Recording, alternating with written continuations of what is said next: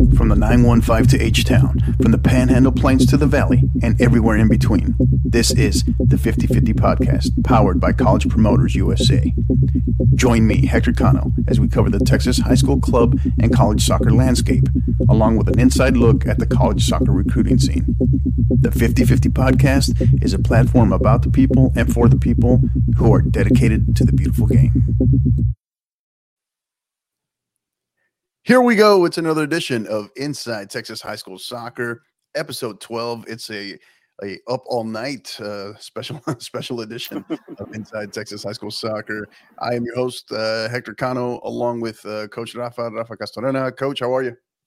Pretty good. Just up late, especially because of the last game. We appreciate you staying up with us. We know this is a couple hours past your bedtime, so thank you for being up with us. But I mean, it's Friday evening. It's the last it's the last weekend in the Texas high school soccer season, so we know nobody's asleep. And I can promise you, I know the people of Dripping Springs are definitely not asleep right now, right? So congratulations to them. We'll get to that more this evening. But before we jump in, before we get started, again, we want to remind you, we are powered by our proud partners, College Promoters USA. They are America's premier college prep program and high school student athlete marketing service since 1997, located locally here in the San Antonio area. You can find them in the Ventura Plaza Shopping Center. You can also find them on social media on Twitter at SATX Recruiting, as well as on Instagram at College Promoters USA, as well as their website at collegepromotersusa.com. All right. Thoughts on the chaos that was today, Coach? A lot of, I don't know if we call it quite chaos, but it was a wild day. You know, we had, 5 matches on the day. It was definitely our most kind of off the wall day, if you will. 3 of the 5 go to overtime, double overtime. 3 of the 4 are of the 6A matches that started today go to double overtime, and then we get our first match that goes to penalties of the tournament, of the state tournament, I should say. Thoughts on today overall in general? I think that's something we're expected, because I know in the past a lot of the 6As you end up, those are one of your closer, more competitive, grind out games. We saw it last year. Like I said, it's the same thing this year. But it was a good day, some surprises, and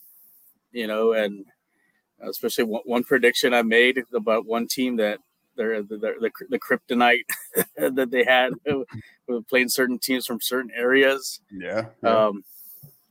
And also, you mentioned about the those undefeated teams still having some trouble advancing to the finals. So, I said, Yeah, crazy stuff. So, it's crazy day, fun day, wild day. I don't know what to call it. Not totally chaotic, but it had a potential to kind of be completely upside down there for a little bit too, especially when we got to 6A, because we knew there was definitely going to be some fun that took place there, and some kind of surprising, eye-opening results as well. But yeah, let's go ahead and we're going to start. So again, we had 5 matches on the day. It's we started off with the 6A girls Paro semifinals. 4A boys semifinal was the third match of the day, and then our evening matches, games 4 and 5, were the 6A boys semifinals. But we're going to go ahead and start off. We're going to highlight the 4A boys final. We're going to start with what ended up being game 3 on the day. 4A boys final was game 3 on the day. This one was, I think, maybe the final score or the way the match played out was really surprising to some people. But Hidalgo 3, Palestine 0. Reynaldo Cantu is named the MVP. He had two goals, I believe, 2 of the 3, including 2 beautiful goals. One wicked free kick, one wicked set piece, and and those 3 goals came in the matter of what I think it was the first 15 minutes, if I'm not mistaken. And it was just something that Palestine had never been down, multiple goals this entire season, and they found themselves down 3 in 15 minutes, and it was a little too much for them to overcome on the day, and Hidalgo cruised from there. Thoughts on this one, Coach? Yeah, it's like what we spoke last night. I think for me, I felt Hidalgo was more of the battle tested team. I know Palestine, like I said, they had the great season, great record. Now, I know they beat two quality teams like in Salina Mm-hmm. and Kilgore, but if you kind of look at the schedule with what Hidalgo's done, and even like if you look at St. Eli too, what they did too as far as who they played. My gut feeling was, is this going to be a repeat for them again? Because they've had trouble playing teams, from the border, and like I said, they've had some setbacks, and Why do you think that is? Why them I in particular? Why them in particular with that region? Why do you think that is? I think a lot of has to do is who they play, and the system of play.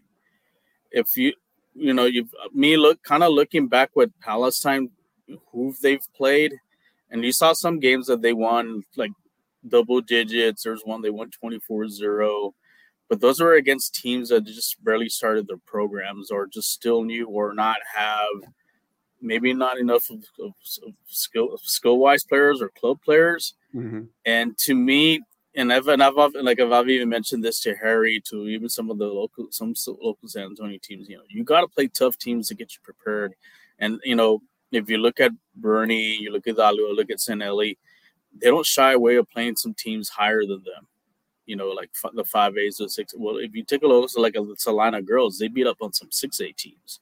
So you're battle tested, and you face some adversity early on. So and you learn from those games. So when you get to these situations like this, you know how to kind of how to turn up the switch and get it going. Mm-hmm. And then maybe that's something. And I noticed in the last few times that they played teams from the Valley, and even watching this game, I can tell they've had trouble stopping a lot of the possession, and they were very confused as far as who to defend, so forth, and they just weren't, like they weren't meshing in the back well, and they weren't. There wasn't much communication to kind of settle things down, and they, like I said, it was like kind of like quicksand for them. They just couldn't recover from the first initial goal because since that first goal, for them it just went downhill. They just really couldn't. They didn't really threaten Hidalgo Right. on the attacking side of the field. So to me, like I said, Hidalgo, if you look at who they play, I mean, they play some of those top Valley teams. Those 5A teams like Porter, like Sherryland, who was in the in the state semifinal. You got those like Brownsville, Nevada, Burns Memorial. You know, so they're playing quality teams down there, and I don't see that with Palestine. And maybe that's something they need to really look at. And say, hey, you know what? Maybe we need to travel west to the Metroplex and play some of these teams to get us ready for these situations. And you can tell, and it's not a knock on Palestine because I said they're a very talented team. For them to get to this far, but sometimes you learn from this and you say, okay, what's missing? What do we need to do to take that next step? Mm-hmm. And I think that next step is playing more quality teams. If your district is weak, they're not, it's not that strong. You got to go out and play teams. And like I said, if you look at Salina, Salina's district is not that very strong. Maybe I think the only team maybe challenge them maybe Anna, but they went to play quality teams, and was the payoff. Like I said, they had a struggle with the Bernie girls, but then the end result, they got a blowout win against Stephenville. I think Palestine needs to kind of do the same thing. But, kudos to Hidalgo because, like I said, they were real battle tested. And I think also the team, they 2 years ago, they got blown out in the regionals, but they had a lot of quality freshmen, and they've matured. I think this is kind of like the journey. And finally, they're most of them are all juniors. They had a good core that got them to where they're at today. Yeah. Yeah. There was, it was interesting how they played out, right? Like I could see like one scenario that I think we could see was Hidalgo gradually pulling away, right? But the way they jumped all over them, right? It was something that Palestine just couldn't really overcome. It was kind of the shell shock, if you will, and from there Hidalgo just kind of cruised. Um, Yeah, yeah. So I mean, interesting play out. I guess the way it played out was, I think, what really got a lot of people um, by surprise. But yeah, again, Reynaldo Cantu is your MVP for Hidalgo. So, as you said, congratulations to Palestine. One thing I did want to mention is some of the, there's different schools of thought, but one of the things that I wanted to share with coaches that are listening out there too is some of the data that is coming back that we're starting to kind of see is like, yeah, you're right. You talk about schedule outside of your region, maybe go to a tournament. But I guess what I would say is some of the data, what it's showing us too, is be mindful of your non-district schedule, particularly tournaments, right? So it's one thing to schedule tough; it's another to overload. Every coach knows their team best, right? It's particularly the amount of club players that you might have, right? And then multi-sport athletes, whatever you got going on, and then of course just the soccer season, right? It picks up, it picks up as the fall club season is winding down, but you still have showcases in there. You still have ID camps in there. You still have you still have club players that are going to different events as well, back and forth.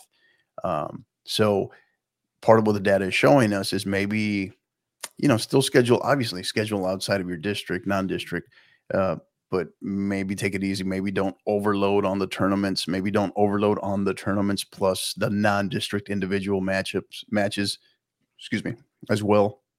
Because part of what we're seeing is more players that are burnt out, injuries, because they're piling up.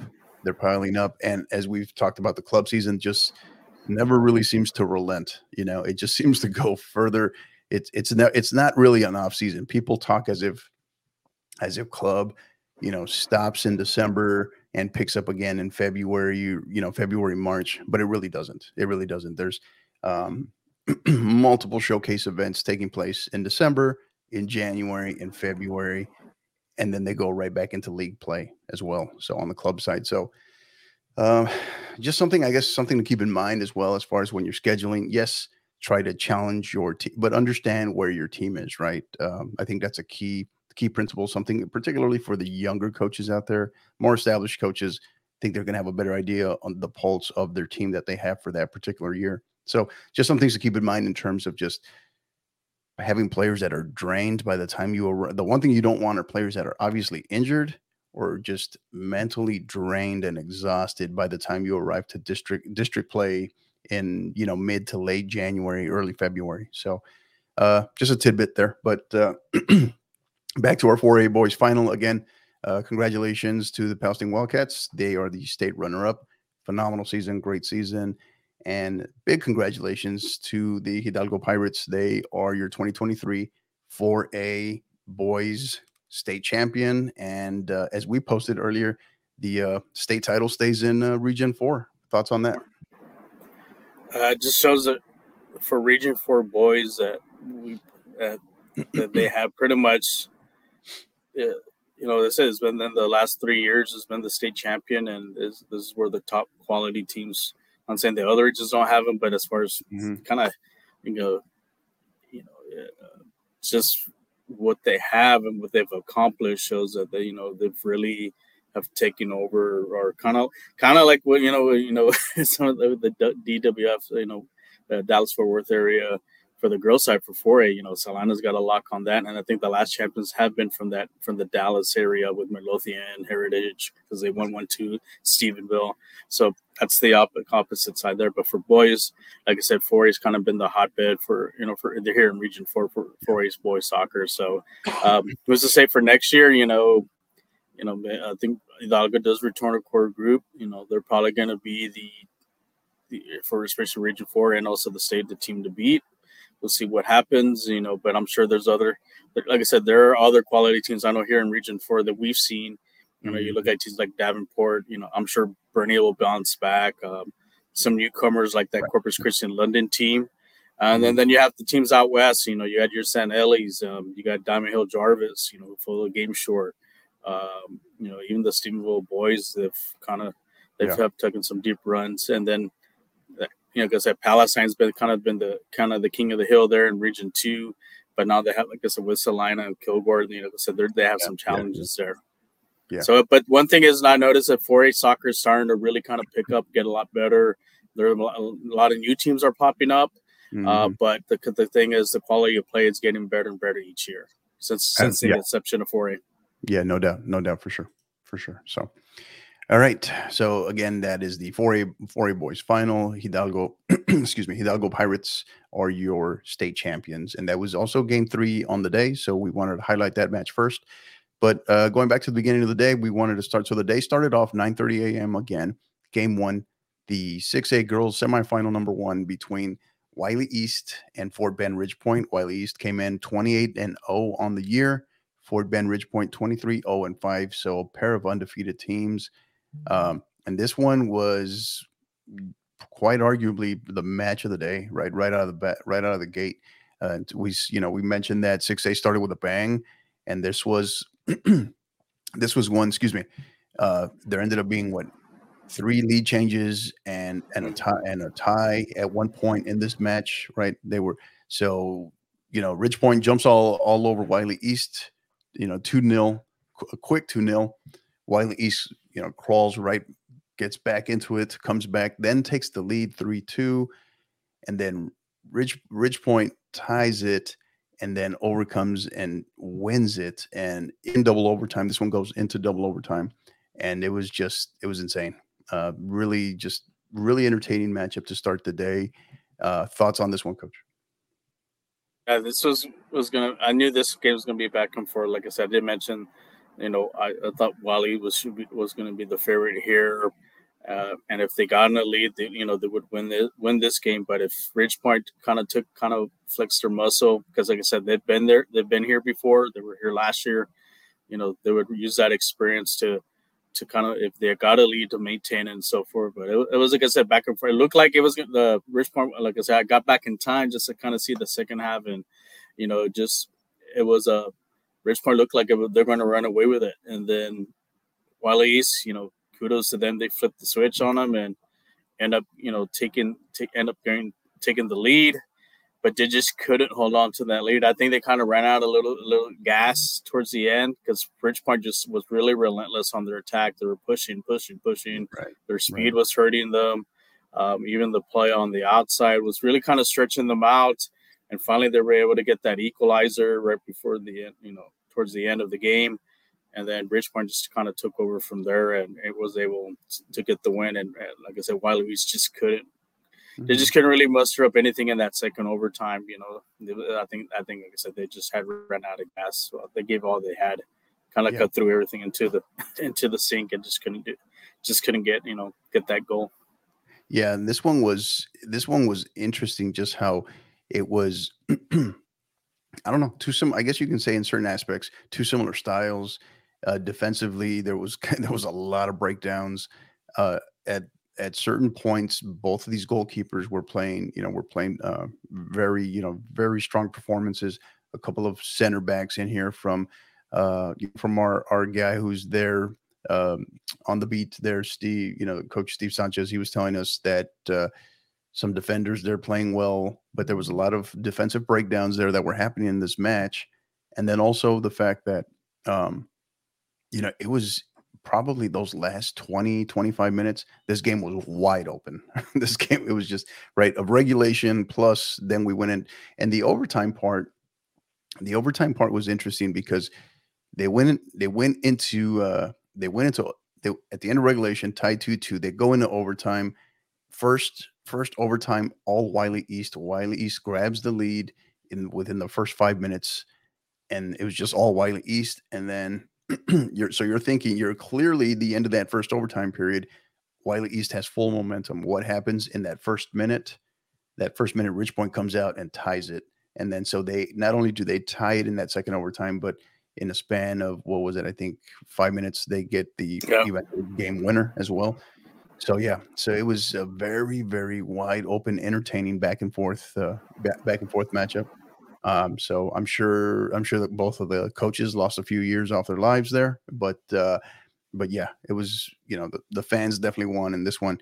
So 7 goals scored in this one. Final ends Fort Bend Ridgepoint 4, Wiley East 3 in double overtime, and Ridgepoint advances to tomorrow's 6A final, which we will talk about later.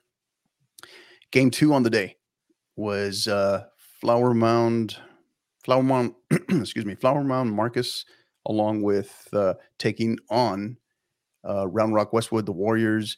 Marcus came in 24-1-1 on the year. Westwood 13-4-8. This one, kind of hard to do a really in-depth analysis on this one, other than the fact that it was all Marcus, right? All Marcus in control from the start, and it was just tough for Westwood to really get going. I think they couldn't. I think they had just trouble with their. I think the speed of the game that Marcus plays. I think it's a lot different for what Round Rock is accustomed to. Because if you notice, Round Rock was kind of a very grinded out, possession heavy team. Mm-hmm. Kind of slow the pace, and also with their goalkeeper being a lethal weapon for them on free kicks. And I think Marcus kind of knew, like, hey, we kind of need to limit a lot of the fouls, and that's how Westwood was able to get a lot of some of their goals, and they were able to do that. And it was a little kind of beginning, a little even kind of. It's kind of back and forth, but then gradually Marcus kind of figured them out and started imposing their will, and like I said, they took that game speed to a different level that Round Rock is just, like I said, just probably not accustomed to, and they just rolled from there. They didn't look back. Once they got that second goal, it was pretty much over. I think Marcus pretty much had things locked, and they got the third one just to kind of shore things up. But also kudos to Westwood, for not quitting. They still fought to the end. That's how team, made it this far. You still want to show a good showing, but got to give it to Marcus. They don't want to squander this opportunity for them. To get to the final and also try to win it too. So I think Coach Steve mentioned something on one of our texts, is that they look. When they got on the field, they're on a mission. They're all there. It was like their all business, right? All business. Yeah. They're not here to mess around on this and that. This is not a vacation. We're here to kick some butt. So, and that was the look that they had today, and they took, like I said, they took care of business with that 3-0 win. Yeah, they definitely came in ready to go, and this one had, I don't want to say trap game kind of feel to it, but it was well managed in terms of kudos to their coach, and kudos to the players, because this one had the potential to be, you could have come in here with this big emotional drop off, this big emotional letdown after winning the regional final versus South Lake Carroll, right? Where you put so much into that against an extremely talented South Lake Carroll squad, where even minus two of their best players, they were still the favorite, right? And Marcus emerges victorious on that, and they came ready to go, right? They came ready to play, ready to win, and they did not really they didn't really give Westwood an opportunity to get their confidence up, right? To grow in confidence into the match. So yeah, I mean, it was interesting one, how I guess just how they just controlled it end to end, and they remained patient as you said, as they figured them out, and then they kind of took over. So again, that one ends Marcus 4, Westwood 0. Congratulations to the Westwood Warriors on a great season. But Marcus moves on to the final. Big shout out as well. So those 4 goals, they came courtesy of 2 to Maddie Peterson, and the other 2 to Bella Campos. Big fan, big supporter of the podcast as well. So congratulations to Bella. We see you out there. Great job. She's signing the future Colorado School of Mines commit. She's going to do great things in the RMAC there for them. It's a great program. Great program. So yeah, congratulations to Marcus, and they will advance, and they will face Ridgepoint in the 6A girls final, which we will break down a little bit later. So, all right, game 4 on the day brought us the boys. The boys got into the mix. 6A boys joined the party. Katy Seven Lakes came in 26-1-1 on the year versus the boogeyman, right? The boogeyman themselves, the Kukui, Garland Saxe, 21-6 on the year. And this game kind of started and played out to a big extent the way we kind of thought it was going to, right? As talented as Katie Seven Lakes is this Saxe team is just relentless, right? Yeah, I mean, this was a tricky game to kind of like predict and so forth because of what Sasky's done. Like I said, they've been the boogeyman there for Region 2. They've been surprising people, but there've been quality wins. Seven Lakes, like I said, towards the end, like I said, it became, like I said, the number one team in the state and the clear favorite. But I'm sure in the back of their mind, it's like, we're running into a team that can go toe to toe with us. And so Seven Lakes, I was able to open the scoring. Looked like they were kind of maybe add another one, but Sasky found a way right before the end of the second half and able to equalize. And I think little opened the eyes of Seven Lakes. Like, are we going to be the next victim here? And it goes to overtime, and then kudos to Seven Lakes. They kept their composure, and they could have fell apart because I think teams, when Sasky's kind of gun on them, teams have fell apart, and Sasky's pretty much got a stranglehold and end up winning those games. But they kept their cool, and they're able to get the winning goal in overtime and hold on. And like I said, it was probably one of the top out of the games, probably in the top two, because it was just. It was exciting. It was back and forth.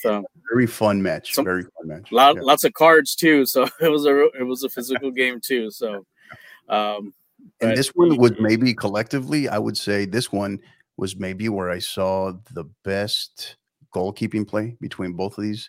Right? They were both goalkeepers. Should get a round of applause because they were playing exceptionally well. And as you said, the interesting part of this, Katie in regulation, Seven Lakes, they hit the crossbar twice, right? Yeah.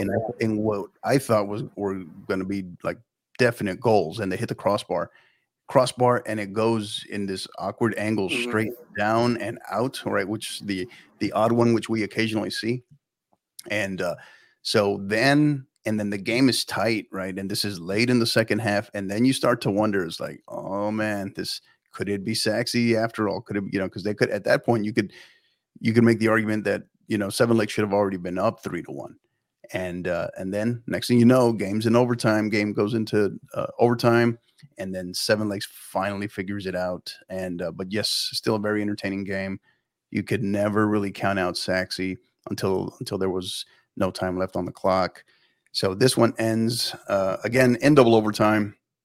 This was our second double overtime match of the day. Katy Seven Lakes 3, Garland Saxe 1. Seven Lakes advances to tomorrow's 6A boys state final. And then our final match of the day, game 5, the one that just ended, about 45 minutes ago? It was our third double overtime match of the day, and what ended up being our first match that goes to penalties of the state tournament.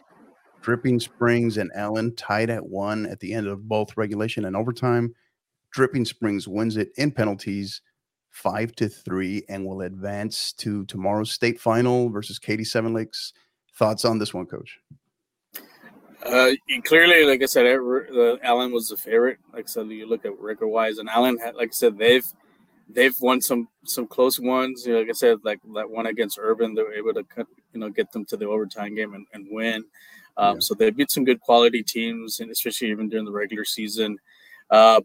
But also kudos to like Dripping Springs, for being a fourth place team to come out of nowhere and get hot at the right time and knock off some good teams in Region 4 and make it here. So it was gonna be a fun game because also realize that Dripping Springs made the final last year as a 5A, so they had experience. So which Allen didn't have as when it regards to these type of games. So it was going to be an interesting chess match here. Who's really going to impose their will? Early on, you had Allen, right from the start, kind of get on them right away. Like I said, they were able finally to break through, got a great goal. But they were just unlucky. They just couldn't get a second one.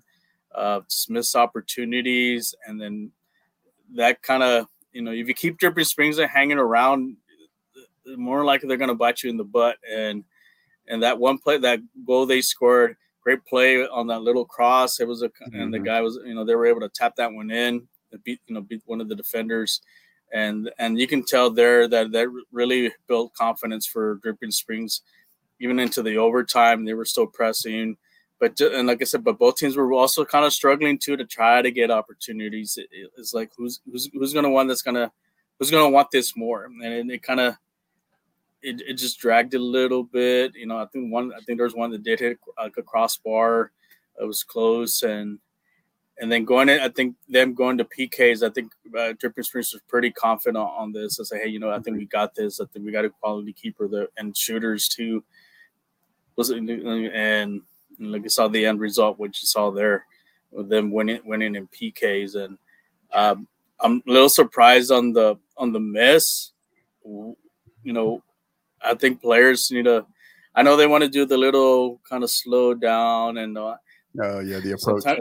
The approach. Something maybe coaches need to work. Some have to work on is have a better approach with the ball. I think he would just go one full swing, and then not a big fan of it either. But it's also a heavy influence by the pro game, obviously. Yeah, I mean, unless you're gonna Palenka the goalie, which is real difficult to do. I mean, just place, and like I said, all the other shots that I saw from PKs, they were quality, right placement, good, good shooting.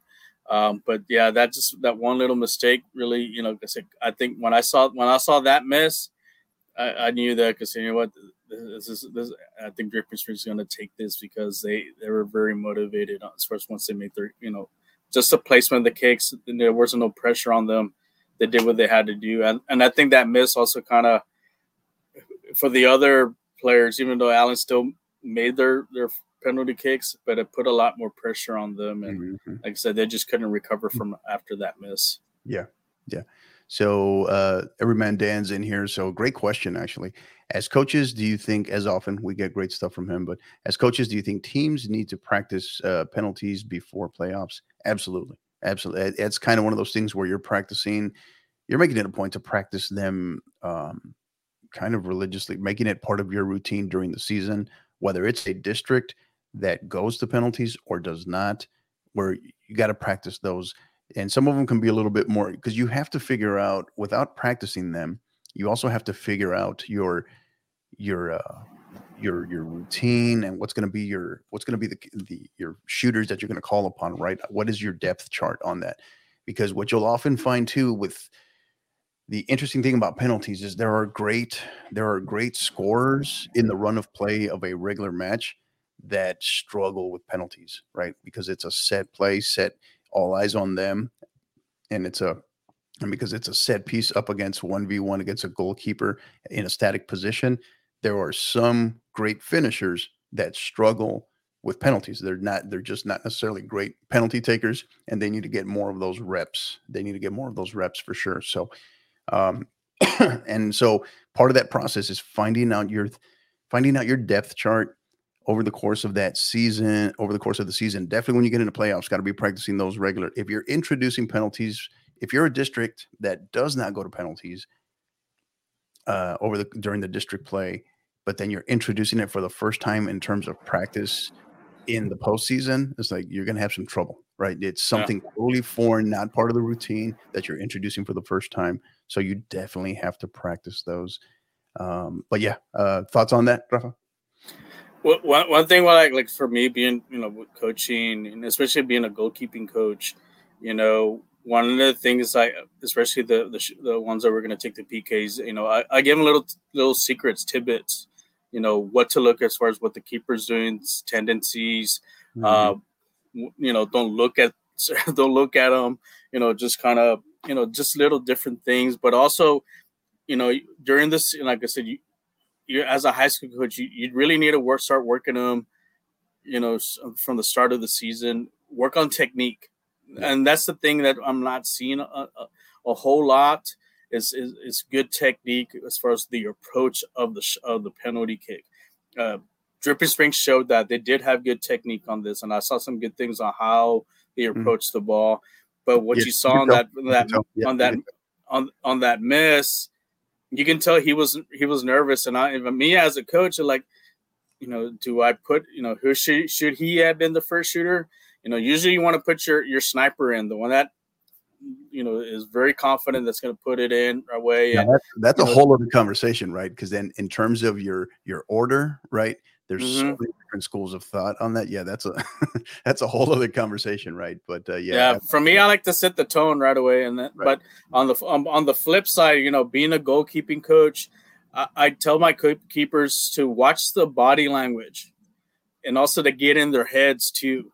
And and also what I've I've noticed, and what I taught when I work with keepers, is just looking at the the kind of when I look at penalty kicks, even watching TV, how they angle themselves.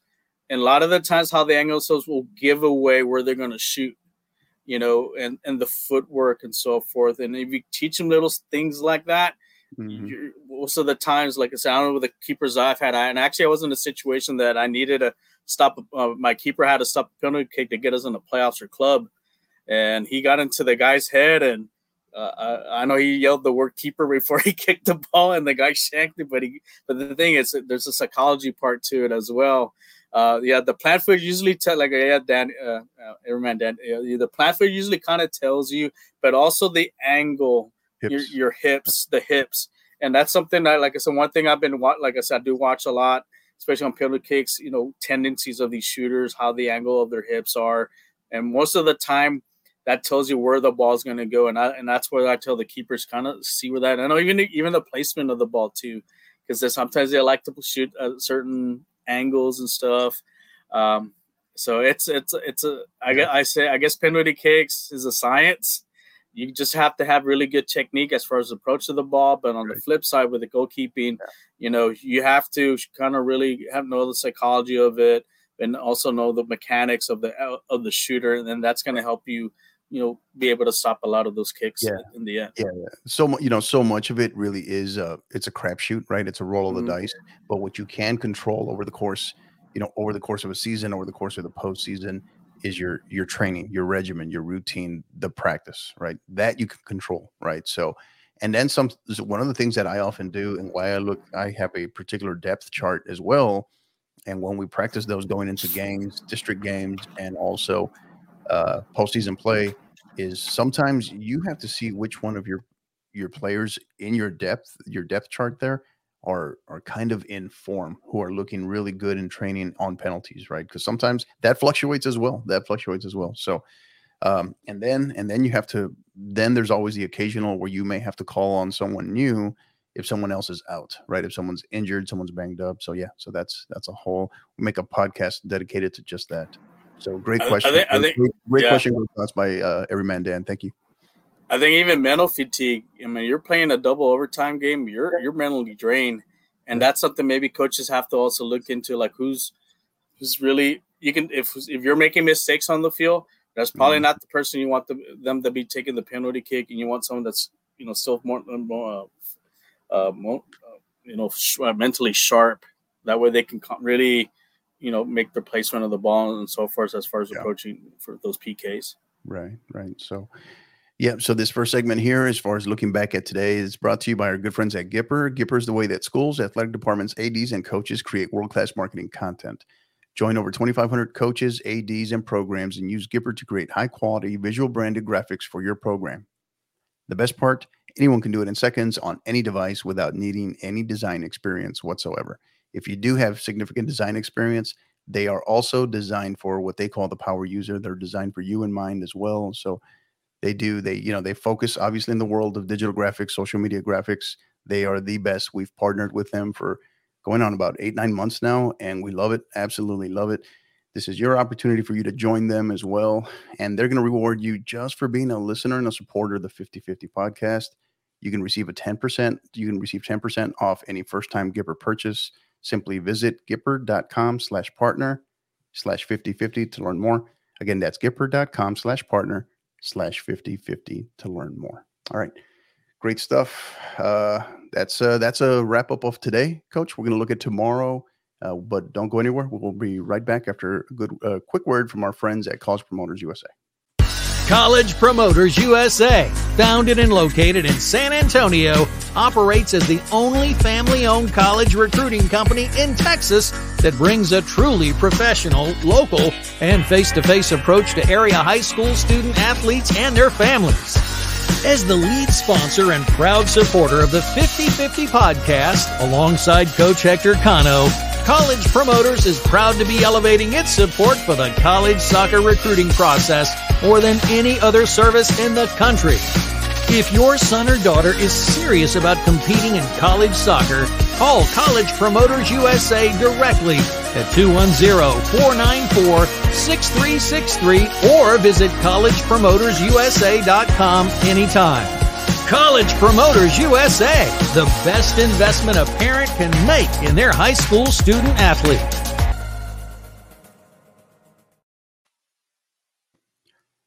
And we're back, episode 12 of Inside Texas High School Soccer. It is the Up All Night edition, as we dubbed it at the start. Proud and excited to be here with you after a long day. Yesterday or today really it ends up being, usually is the longest day of the state tournament, with, again, 3 of the 5 matches going to double overtime. So now it's time to look ahead to tomorrow, Coach. Championship Saturday. All state title games tomorrow, 5A girls, 5A boys, and then followed by 6A girls, 6A boys.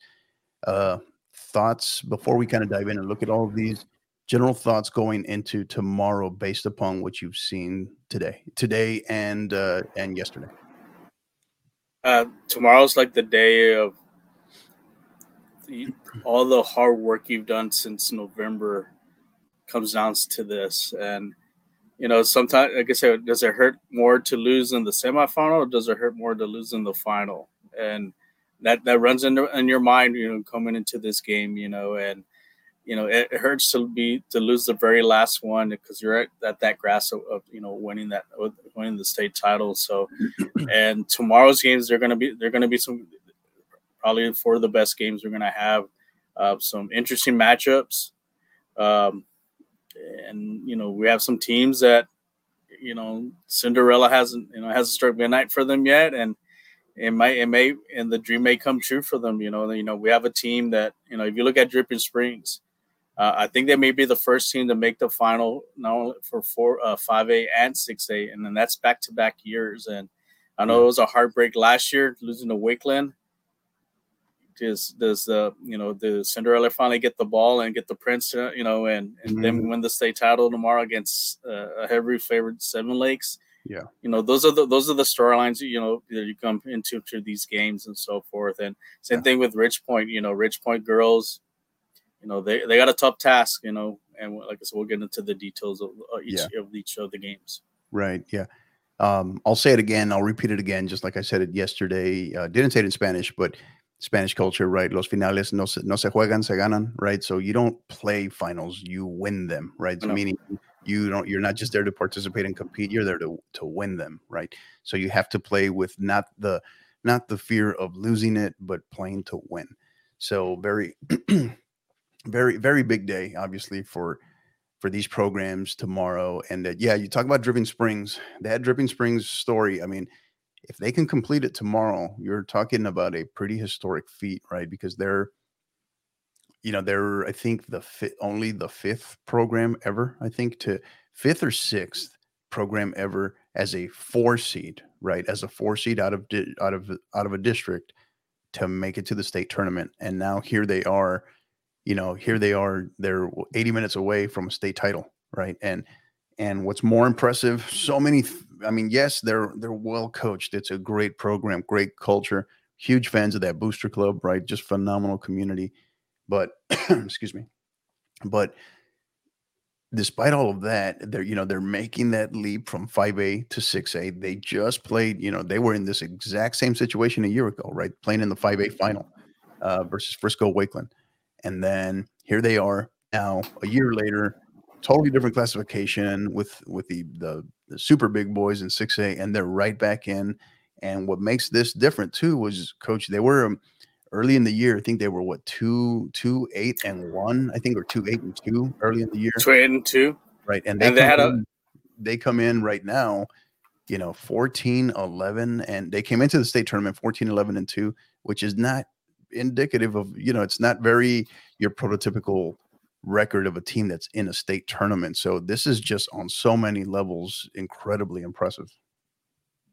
Yeah, I mean, if they like I say, if they win tomorrow, I think they may be the first team, I think, to win state with double-digit losses.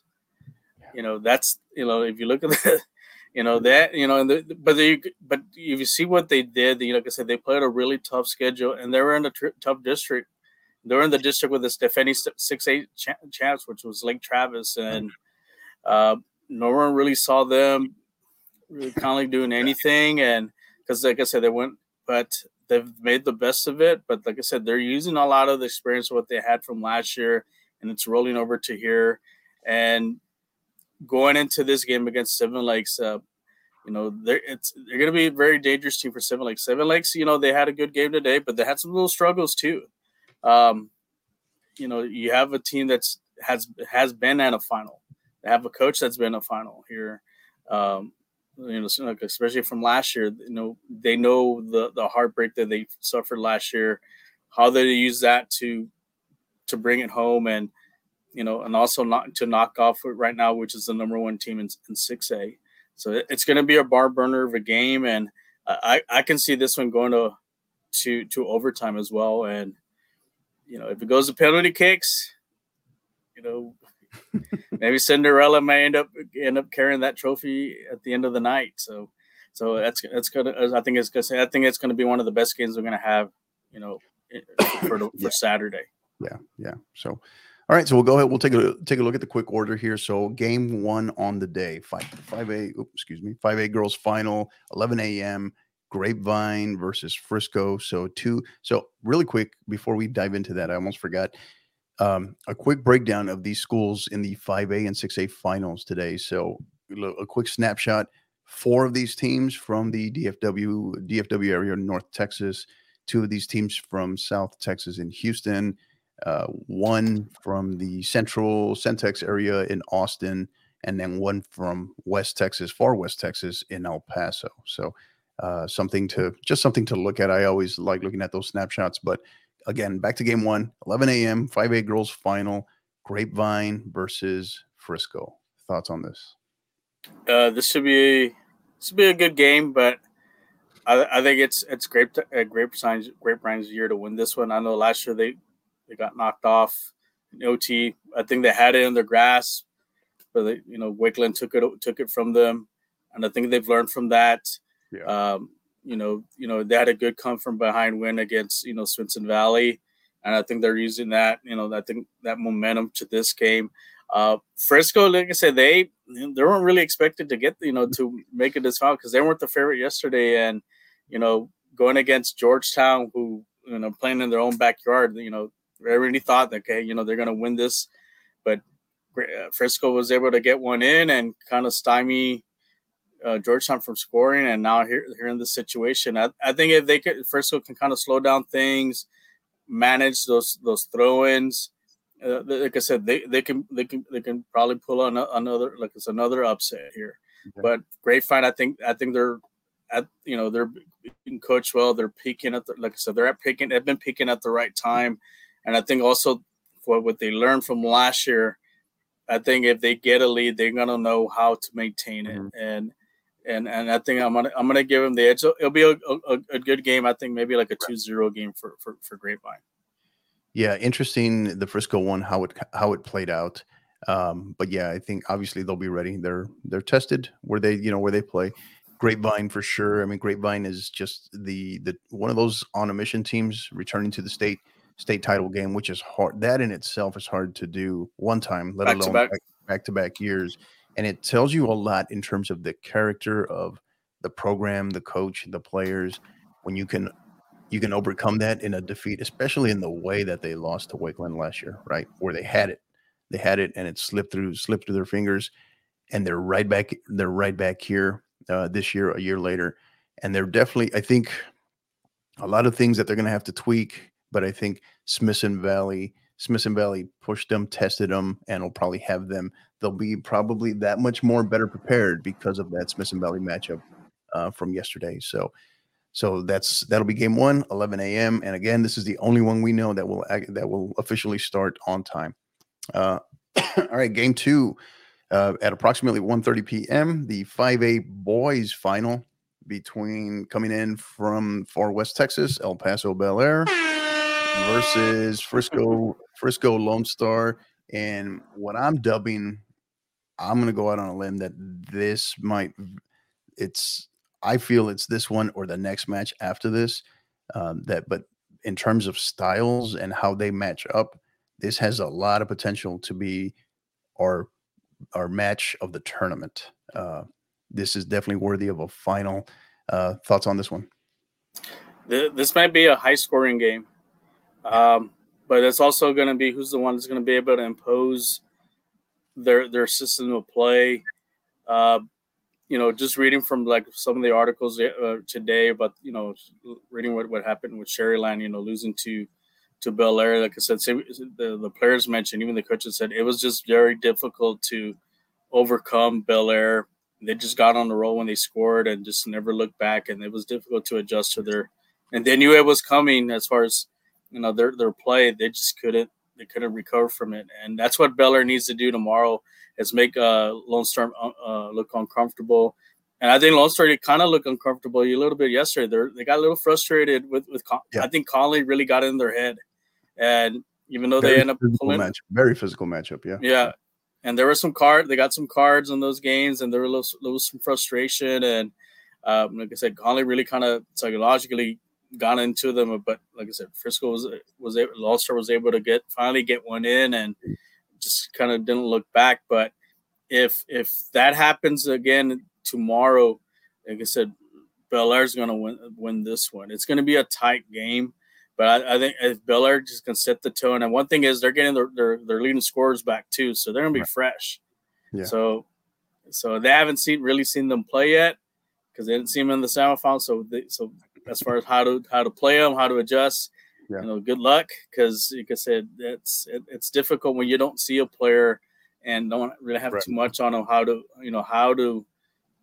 adjust to his play. So I'm gonna go on a limb on this. So I think Bel Air gets the win. They knock off Lone Star. I think this one's going to be a 3-2 game. Yeah. This is going to be a very entertaining, high-flying game. Physical as well. Lone Star's going to want to go physical, and Bel Air's an interesting one because they can play you finesse-oriented and pass you to death, but they can get physical with you, and they love to push. They love to press as well, and we talked about their very, very stingy defense. They allowed their first goal in the state semifinal of the entire state playoffs. And that was the first time they were down in a long time. And that lasted all of 5 minutes. And that's kind of what got them going. So different animal in Frisco Lone Star, obviously, but we'll see. I think dynamite matchup here. So our third final of the day, scheduled for approximately 4 p.m. It'll be the first 6A matchup, first 6A final of the day. The 6A girls, as it is Fort Bend Ridgepoint taking on Louisville Marcus, the Marauders, or Flower Mound Marcus, I should say, the Marauders. This is the other one that I feel could potentially have a tournament or match of the tournament, match of the state tournament feel to it, almost, depending upon we saw what Ridgepoint did today. What are your thoughts on this one? I think clearly Marcus is going to be the favorite. Like I said, look who they've beaten. Like I said, and I think they didn't have. I'm not saying that Westwood was an easy game, but that they got the kind of like the greater result. So that I'm sure they're able to rest some players. Ridgepoint and had to go to extra time. So, and then like I said, you have to do a quick turnaround. One thing is can Marcus stop this the speed of Ridgepoint, and I think that's what hurt Wiley East was their speed, especially on the wings, and if they can play the ball outside and fast and quick, they may be able to do some damage against Marcus. So Marcus is really going to have to defend well there.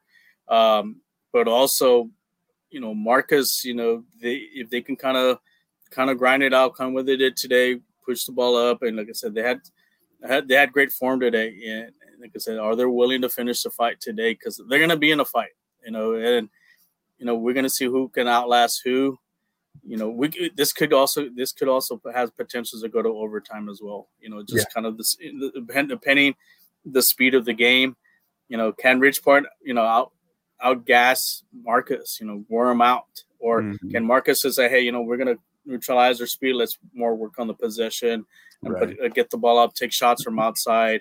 And that's what I'm noticing a lot. There have been a lot more shots from outside the 18 that've gone in. Oh yeah. And so the keepers have had troubles kind of stopping those plays, and whoever has the better shooting at set pieces, that could also be the difference of who wins this game tomorrow. Right. Yeah. Hey, our good friend Mike Hoops, Mike Youngblood is in here catching up. I wanted to shout out to our Texan Live cameraman, Dre Matula. I'm assuming that's how you say it, Mike. So we'll give shout out there to Dre, who does what did he say in here? The camera. He has the camera on stadium screen and on NFHS. So, all right, great stuff. Great to hear from you, Mike. Hope you're well. Great coverage. This guy's done a ton. This guy's done a ton in a short amount of time of having never covered soccer up until a couple of years ago. So, Mike, what you've been doing in a short amount of time, I think has been fabulous. And what you had in the that call a couple of weeks ago in the Bridgeland game, what I called was one of the best calls that I've heard in a while. So great stuff. So big thanks to our friend Mike Youngblood. And then our nightcap coach, game 4 of the day, our final match of the season, right? We'll wrap up with this one. 6A boys final scheduled for approximately 6:30 p.m. Katy Seven Lakes versus Cinderella herself, Dripping Springs. Thoughts on, I don't know how you go against Dripping Springs. Granted, I picked Katy Seven Lakes to start, to take it all at the start of the year. I know, Jimmy Kruger's just going to have them ready. Coach Kruger's going to have them ready. Just phenomenal program, all class, what they're about, and I feel like tonight's match was with Saxe, that what got them through that was how much they grew when they were here last year, right, in the state tournament as well. And just, you talk about the team on a mission versus maybe a potential Destiny darling in Dripping Springs. Thoughts on this one? Yeah, this is a kind of your classic Rocky versus Apollo here. Dripping Springs, like I said, they had some disappointment last year, making it, buying out in the state tournament. Can they finish it off? It was a grind out with Saske, and maybe that is going to help them be prepared for tomorrow. Because it was a very physical game. It was a real chippy game too, because there were some cards. But also same thing with it. We were Dripping Springs versus Allen. That was also a little chippy game too. Yeah. But something about Dripping Springs, they're on a mission, and I think the heartbreak that they had last year, it's coming. They're using that as motivation, and then also them moving up a classification is also another motivation, because, like I said, they got stuck in they were put in a district that nobody thought they would maybe even make the playoffs. Because you got you have teams, like I said, you have Lake Travis, you have Westlake, and so forth, but they were able to, Austin Bowie. We all thought Austin Bowie is going to probably be the team, might be here against Seven Lakes, but I think they've become that mentality monster. I think their focus, one thing is they have nothing to lose tomorrow, because the pressure is on Seven Lakes. Talk about, and that's what's good. Yeah. And I know Mike mentioned something about, will they have the legs? I think even after when they won the PKs, you can tell they were still energized, and I think can they carry that over to tomorrow? They do have to have a really good start. I think they do have to build a lead, and I think they have enough to defend the lead.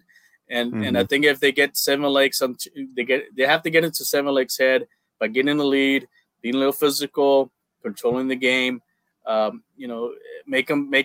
Making Seven Lakes doubt. Dripping Springs will win this game. But if Seven Lakes gets, if they can get hot, like they've done this, like I said, they haven't lost since their first game of the season, and they've been on the roll. And can they finish this? Like I said, the pressure's on them, but I think it's also going to be one of the most exciting games too. And if this goes to PKs, I'm going to favor Dripping Springs because you can say technique wise, as far as taking penalty kicks, they're on it. Yeah. And like I said, they've been on some grinding games, especially in the Region 4 game that they had one game against one of the overtime games they had. They were able to come back. So it's going to be a bar burner. Yeah, I think Seven Lakes will be the favorite, but don't be surprised if Cinderella cashes in tomorrow. Yeah, Mike mentions in here. So will Drip have the legs like Travis get to sleep at home and warm up like normal for the championship game? It's a great point from the standpoint of they're going to have to turn right back around, and they have less rest time. They got to turn right back around and play this match approximately 20 hours after they just played tonight, right? I guess the one neutral piece is both teams, right? Katy Seven Lakes as well went to double overtime as well. The difference being obviously penalties.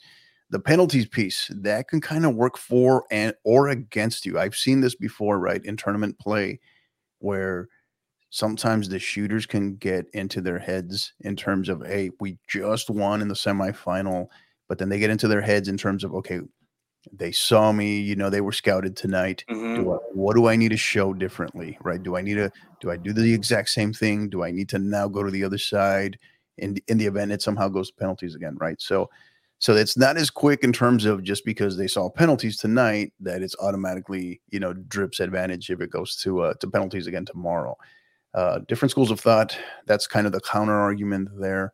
But yeah, excuse me, I agree with you. I think that Katy Seven Lakes does not necessarily have to get off to a fast start. I think Dripping Springs has to get off to a fast start and the score still be 0-0 for a very long time in this match, right? But it's not the score line, but what is the match? What is it playing out like, right? Is it a lot? Is Dripping Springs winning a lot of the 50-50 balls? Is there a line of confrontation at a certain point, and are they forcing Seven Lakes to have to play negative and play backwards, right? To kind of reestablish possession playing out of the back. These are some of the things. And then set pieces, right? Set pieces. Dripping Springs going into halftime of tonight's match, they did not have advantage on shots on goal, shots, corner kicks, none of that. And yet they went into halftime tied at 1. So that's kind of one of those two where you're kind of, it's a final. It's a final. Anything can happen, right? Anything can happen. So the styles make the matchups. This will be an interesting one. Katy Seven Lakes, Jimmy Kruger squad, that's a team that they can get hot really quick. And if they do, they can shake loose and they can score. They can score in bunches. They're kind of like Bel Air. They can score, they get hot and they just get loose. And then next thing you know, they'll put 3-4 on you really quick. So yeah, great question. Great question by Mike. Thanks, bud. So yeah, that's going to be our final match of the day. It'll be Katy Seven Lakes and Dripping Springs for approximately 6:30 p.m. in what will be our final match of the season, really. So scores and predictions, Coach. Let's go back to the beginning. Game 1, Grapevine, Frisco, 6A girls. I think Grapevine was on 5A girls. 5A girls. I think Grapevine was on. I think maybe 3-1. 3-1. Okay. Bel Air, I know you gave them on some of these, but I'm just going to go through these again. Bel Air, 5A boys, El Paso Bel Air, Frisco Lone Star. 3-2, Bel Air. 3-2, Bel Air. Okay. 6A girls, Fort Bend, Ridge Point, and Flower Mound, Marcus. Marcus was this one, 2-1. 2-1. No OT in this? No double OT in this? Possibly, But I think Marcus kind of sees it. I think they need to win this in regulation. Yeah. I think Ridge Point knows how to win in extra time, and they have that momentum for that. Like I said, they have that bad taste in the mouth from last year. So Marcus needs to kind of squash it right there in the 80 minutes and get it done. I think given what I saw today from Ridge Point and their style of play and defensively, and how Marcus is playing right now, I have a hard time seeing Marcus only score 2 goals. I can see a lot more than now. Don't get me wrong. Maybe it's 3. I don't know. But the way they're playing right now, the question is how can Ridge Point come back, right? What can they do in the attack offensively against Marcus's defense? That I think that's the key question, right? So, all right. And then our final one, Katy 7 Lakes and Dripping Springs. This I'm gonna give the a little heartbreak for Cinderella. I think 7 Lakes gets it done. I give it a 3-1. 4-1, like every man Dan. 7 Lakes, he has no 4-1. 4-1. I give it 3-1. Yeah. All right. He says, but he hopes he's wrong. I hope he's wrong. If this game goes to overtime, here's the thing with what I think honestly, if Ripster is going to win this game, they need to get into 7 Lakes' head. Put doubt. And I saw a little bit of that today because Sasky scared them because they thought when Sassy scored, they were very vulnerable until they scored in overtime, and I can tell they were doing a lot of kind of little mental mistakes, and that's the thing. Who can have the less mental mistakes after a goal scored on them? They fall apart right away, and that's when they get the bunches of goals, like you mentioned. Maybe some of the teams might do, or do they stay strong and able to maintain it and go on and get that and get that goal, and get that winning goal. So if Dripping Springs can get in their head, I think they can win this game because they've been there, done that. But I think this is at 7 Lakes. I think they have enough to get by it in regulation with a 3-1 win.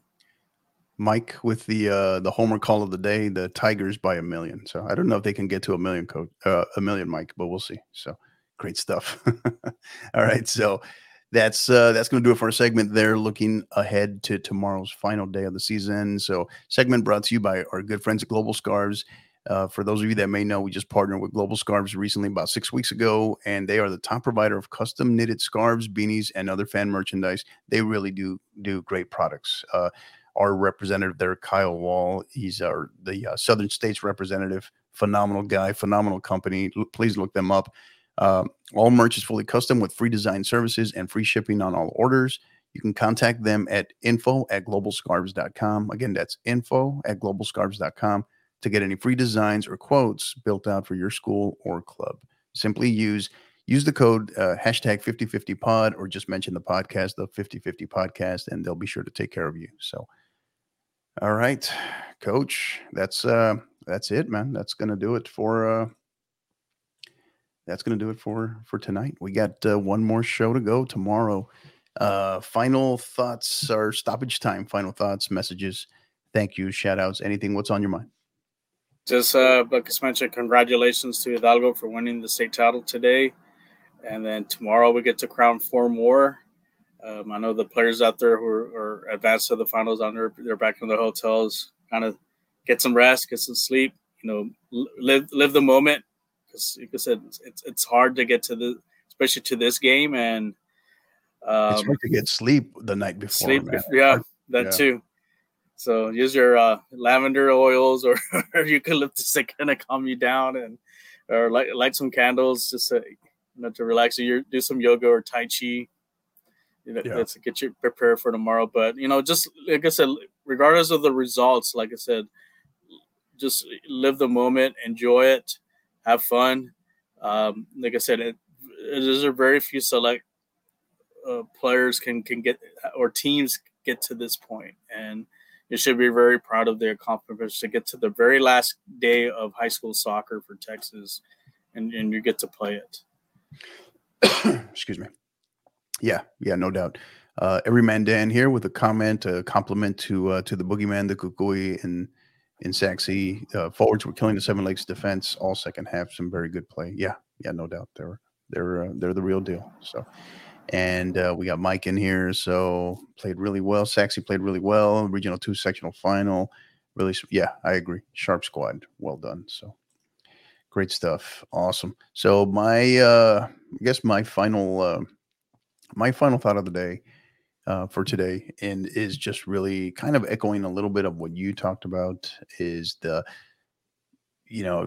all our, everyone's going home tomorrow, right? So our 4A squads, we've crowned 2 state champions now. So congratulations to both Salina and Hidalgo. So we've crowned 2. We got a couple more to crown tomorrow, but everyone that's made it to state. So from the coaches to obviously the student athletes, to the trainers, the administrators, everybody that makes it happen, the TASCO reps that are out there as well covering it, and even the media, hopefully the larger growing independent media. If we can have UIL continuing to be open to allow more and more the independent media to cover the state tournament, I think everybody wins in terms of being able to grow the sport and ultimately getting more people to the event, make it an actual event, because it really is, as I call it, a festival of football, right? That's really what it is. And it's been entertaining. We've seen some phenomenal goals. We've been treated to some great games. And I think it'll all culminate tomorrow. And excuse me, as we mentioned, tomorrow. So tomorrow we'll be coming to you approximately 30 minutes or so after the final whistle of the final game. So look forward to that. We'll be putting that out there. We ask that you please join us. Thank you tonight to those that joined us, Everyman Dad, Mike as well, Mike Youngblood, but our supporters, our listeners. Again, you can find us on social media, on Twitter and on Twitch at 50_50pod. You can also find us on Instagram at 50_50 podcast and on YouTube at the 50_50 podcast. Go on there on YouTube in particular, subscribe, sign up for notifications, and just kind of spread the word. Twitch is the one that we're trying to grow slowly. It's a little tricky one, but and Rafa, where can they tell us a little bit more of the San Antonio Soccer Roundtable as well? Yeah, San Antonio Roundtable, you can find us there on Twitter, SATX Soccer. Also, you can find us on Facebook. That's where I do a lot of my live streaming games. We're also on YouTube, Twitch, Instagram. And also follow our second show too. We have the SAFC Fancast, which we host on usually on Sundays, and we're on the same platforms too. That's our recap for everything at San Antonio FC, which they have a big game tomorrow against the final rematch from last year, from November, against Sioux City. So should be a fun game. Mm-hmm. Yeah, no doubt. Oh, and I almost forgot. And one thing, we did mention her earlier, but one more time, give her a big shout out. Marcus Stud, that had a phenomenal game in the state semifinal today. Bella Campos with 2 goals. Big supporter of the podcast. So anytime we can get one of our athletes that's a big supporter of the podcast, we'd like to shed some light on that. So congratulations, Bella. Best of luck tomorrow in your final, to you and your teammates as well. So yeah, great stuff. So Mike chiming in here. I know he mentioned the Q2 hosting the tournament, but we'll save that one for another day. But yeah, Mike, great show. Glad to get caught up on what had happened today. So yep, thanks, Mike. Appreciate you. Thank you for listening. I always appreciate you for sure. So for our listeners, for our supporters, thank you again. You're the reason why we do it. Join us tomorrow for what will be, it's kind of it's a bittersweet, right? Because we get to celebrate champions, crown champions, but it's our last day of the season. The season comes to a close tomorrow. With Katy Seven Lakes and Dripping Springs. So we look forward to it. Let's have some fun. But until the next time, you know what to do. Keep downloading and keep listening. You've been listening to the 50/50 podcast, powered by College Promoters USA. Help us continue to grow by liking, rating, and subscribing on all major podcast platforms. And don't forget to follow us on Twitter at 50_50pod, on Instagram at 50_50 podcast, as well as on YouTube at the 50_50 podcast. Until the next time, keep downloading and keep listening.